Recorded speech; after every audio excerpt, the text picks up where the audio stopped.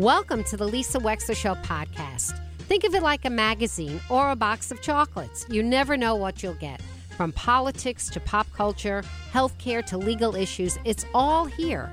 And my behind-the-wheel chats are personal observations created especially for you on podcast only. Enjoy.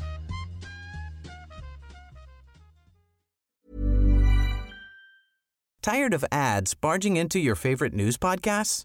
Good news. Ad-free listening is available on Amazon Music for all the music plus top podcasts included with your Prime membership. Stay up to date on everything newsworthy by downloading the Amazon Music app for free or go to amazon.com/news ad free. That's amazon.com/news ad free to catch up on the latest episodes without the ads. Finding your perfect home was hard, but thanks to Burrow, furnishing it has never been easier. Burrow's easy-to-assemble modular sofas and sectionals are made from premium, durable materials, including stain and scratch-resistant fabrics. So they're not just comfortable and stylish, they're built to last. Plus, every single Burrow order ships free right to your door. Right now, get 15% off your first order at burrow.com/ACAST. That's 15% off at burrow.com/ACAST.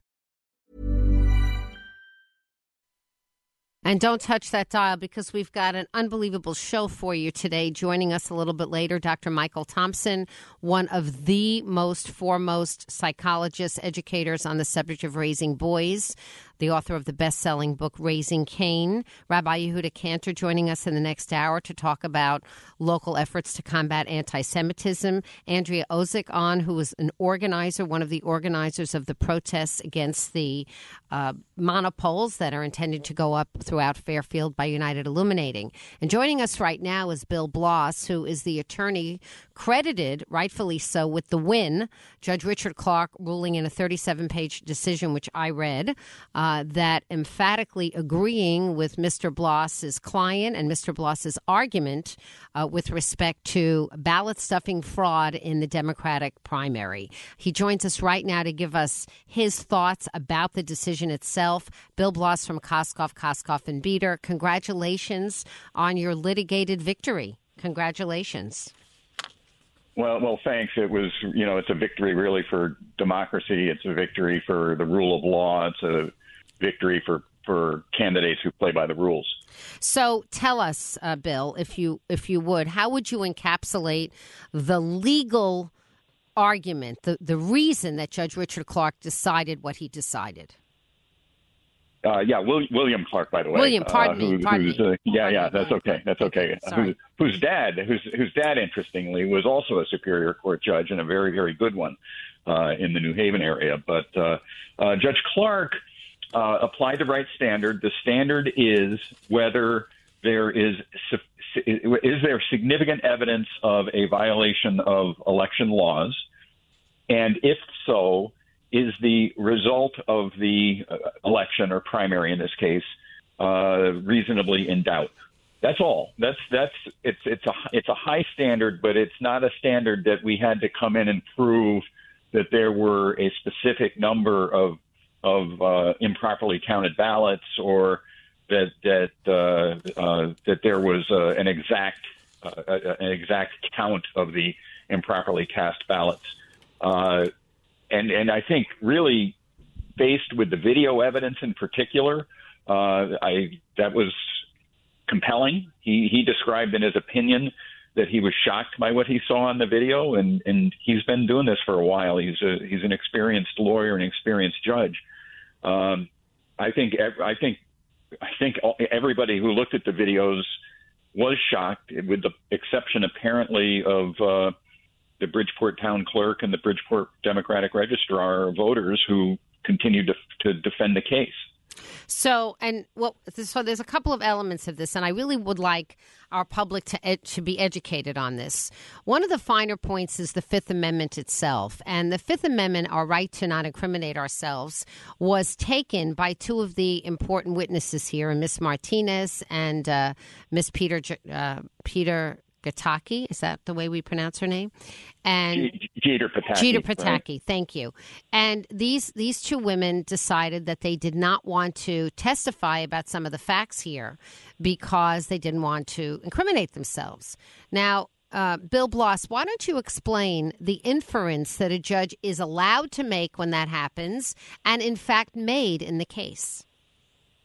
Sure. The Fifth Amendment protects the use of evidence against somebody from their own mouth, that they have a right to refuse to testify if a truthful answer would tend to incriminate them.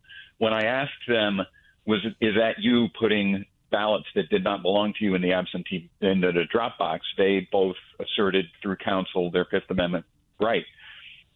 Just because you have a right not to incriminate yourself, however, doesn't mean that in a civil case like this, a lawsuit, doesn't mean that your answer that you are going to refuse to testify cannot be used as evidence, particularly against somebody who you are in loyal to, if you will. It can, and there was evidence from several witnesses that both of them were partisans within the Ganim campaign and were essentially working for his reelection. So where there is a that kind of a union, where is that kind of acting in support of a party to a lawsuit, a judge or a jury, frankly, is entitled to infer that a truthful answer would have been unhelpful to that party. So it's not unusual at all for the Fifth Amendment to the assertion of the Fifth Amendment to be used as evidence in a civil case. I will tell you that, I've been doing this for 39 years. I have never had back-to-back witnesses in a civil trial take the Fifth. It is a bit unusual. Yes, and so basically, Judge Clark said, I am going to draw an adverse inference from this. In other words, I'm going to infer that had they spoken, that they would have had admitted essentially what I saw in front of my own eyes. It's basically what he said, right? Well, that's exactly what he said. Sure, yeah. And he didn't. That's not a new principle. I mean, that has been the law in Connecticut for decades, and so he was following a very clearly established route to make that inference. The constitutional right against self-incrimination protects a witness's words from being used against her in a criminal trial, but it does not say that the decision to assert that privilege cannot be used as evidence in a civil trial. Yeah. Bill Bloss, I just wanted you to explain that because I thought that's a finer point of law that I think most people may not realize. So I just wanted to have you get into that a little bit. We're chatting with Bill Bloss Sure. of Koskoff and Beater, and Bill represented the John Gomes campaign in asserting that there was a lot of ballot stuffing. One of the first things that Judge Clark says is that Connecticut has a law that says that if you're going to collect more than 5 absentee ballots, you need to register as such with presumably, I don't know, the town clerk, somebody. What did we learn about that? What did we learn about collecting absentee ballots that you think everybody needs to know? Well, the threshold issue is the absentee ballot applications, because it is a two-step process.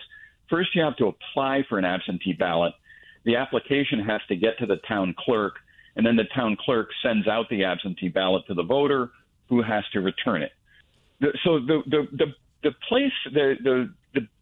point where the process starts to break down actually is at the application process, because there was evidence that people took out and circulated up hundreds of applications without registering with the town clerk as they're supposed to. Oh. The other thing we found out is that the many of the applications were actually signed by the voter in June of 2023. They were not turned into the town clerk until August of 2023, even though the statute says that anybody with an application has to turn it in forthwith upon signing. So what we think is going on is that this is really part of an orchestrated, concerted effort to keep track of absentee ballots, know when they're going to hit people's mailboxes, so they can go back and collect them from the actual ballots, collect them from people. I think the evidence showed that it was a highly organized effort. Some of the precincts, we did a pretty detailed breakdown of the percentage of people that voted by absentee ballot in some precincts where the effort seemed to be centered. And upwards of 80% of people in some precincts voted by absentee ballot, and as few as 5% in other precincts did. So it's hard to come to any other conclusion than there was an orchestrated ballot harvesting scheme. I guess the million-dollar question for the general election is going to be whether the people that are used to voting by absentee ballot in this way will actually show up on Tuesday to the polling place. Hey, I'm Ryan Reynolds. Recently, I asked Mint Mobile's legal team if big wireless companies are allowed to raise prices due to inflation. They said yes. And then when I asked if raising prices technically violates those onerous two-year contracts, they said, "What the f*** are you talking about, you insane Hollywood ass?" So to recap, we're cutting the price of Mint Unlimited from $30 a month to just $15 a month. Give it a try at mintmobile.com/switch. $45 up front for 3 months plus taxes and fees. Promo rate for new customers for limited time. Unlimited more than 40 gigabytes per month. Slows full terms at mintmobile.com. Finding your perfect home was hard, but thanks to Burrow, furnishing it has never been easier. Burrow's easy-to-assemble modular sofas and sectionals are made from premium, durable materials, including stain and scratch-resistant fabrics. So they're not just comfortable and stylish, they're built to last. Plus, every single Burrow order ships free right to your door. Right now, get 15% off your first order at burrow.com/ACAST. That's 15% off at burrow.com/ACAST. Yeah, good question. Don't know. I think that the data that we've got, at least I've seen some media reports that say that the number of absentee ballots that have been returned so far for the general on Tuesday is significantly lower than typical for Bridgeport. I think there was a report yesterday that said 1,200 ballots had been turned in, and just for the primary in September, there were over 2,600 turned in. So, with a larger electorate between the unaffiliated and the Republicans and the Democrats, I would expect more at this point, based on past practices. But it also may be we don't know. It could be that they're all going to come in Monday. That's possible. Well, that begs the question, will the Gomes campaign be looking at the implementation of absentee ballots in the general election as well? Well, it depends on what happens. It depends on what the evidence is. Lawyers depend on evidence. And some people have asked me, well, what's the difference between this case and other claims of ballot fraud in other places, in the presidential election or in other elections. And the difference is there's evidence here. There was between the videos and between the just impossibility of the numbers adding up, the number of people using drop boxes compared to the number of ballots that came in through drop boxes, they just weren't equivalent. So, we had evidence, and maybe some other cases didn't. I don't know. But what happens in the general? Will we be keeping an eye on things? Sure, to the extent we can, and we'll see what the evidence shows. Bill Bloss, on Tuesday there's going to be a general election. The public is being urged to show up and vote. What we've been told is that if John Gomes wins, then the impact of Judge Clark's decision becomes really moot because there's no reason to repeat an election if, in fact, John Gomes wins the general. Can you confirm that? Well, right. That's what I believe. Yes, because what the case was looking for is a chance for John Gomes to run on the Democratic line for mayor, which is obviously an advantageous position compared to the independent party line. However, if he wins on the independent party line, he would have received all the relief that he could have obtained through running on the Democratic line for mayor. So I firmly believe that the case is over if he wins on Tuesday. And if anybody else wins, right? If anybody else wins, then what? Then a new primary. A new primary followed by a new general election, correct? If Gomes wins a new primary, then there would be a new general election, yes. Oh, if Ganim won a new primary, there would not be a new general election, I believe. I hear you, because then he would have retained the ability to have run on the D, so there would be no reason to redo a general, theoretically. That's what you're saying. Right. Yeah, and listen, I will 100% concede that this is a less than ideal situation. It can be confusing. I get it. But we're here for two reasons, really. One is because the legislature compressed the schedule between the primary dates and the general election dates. Primaries used to be in August. In August, now they're in September. True. Yep. Yeah, and so the legislature wanted to compress those dates. Well, when they did that, they put us in this potential position. But more importantly, the reason that we're here, the reason that we're faced with this, less than ideal situation, it's because one campaign had a ballot harvesting operation, and it was a violation of state law. So the fault, if you will, the cause of why we're here is what Judge Clark found was shocking evidence of ballot harvesting. That's why.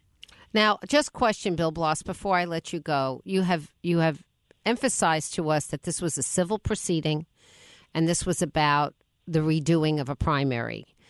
What, if anything, in your view as an attorney, flows from the findings and the evidence in the civil proceeding in terms of a criminal proceeding? Is there one?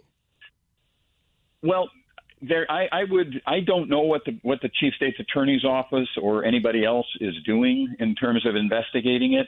I would fully expect that they have looked at the exhibits that we marked. For example, the 20 minutes worth of video clips from the 2,100 hours of video surveillance that we reviewed that shows what I believe shows ballot harvesting, and what Judge Clark believes showed ballot harvesting. I would not be shocked if somebody at the Chief State's Attorney's Office has reviewed that video.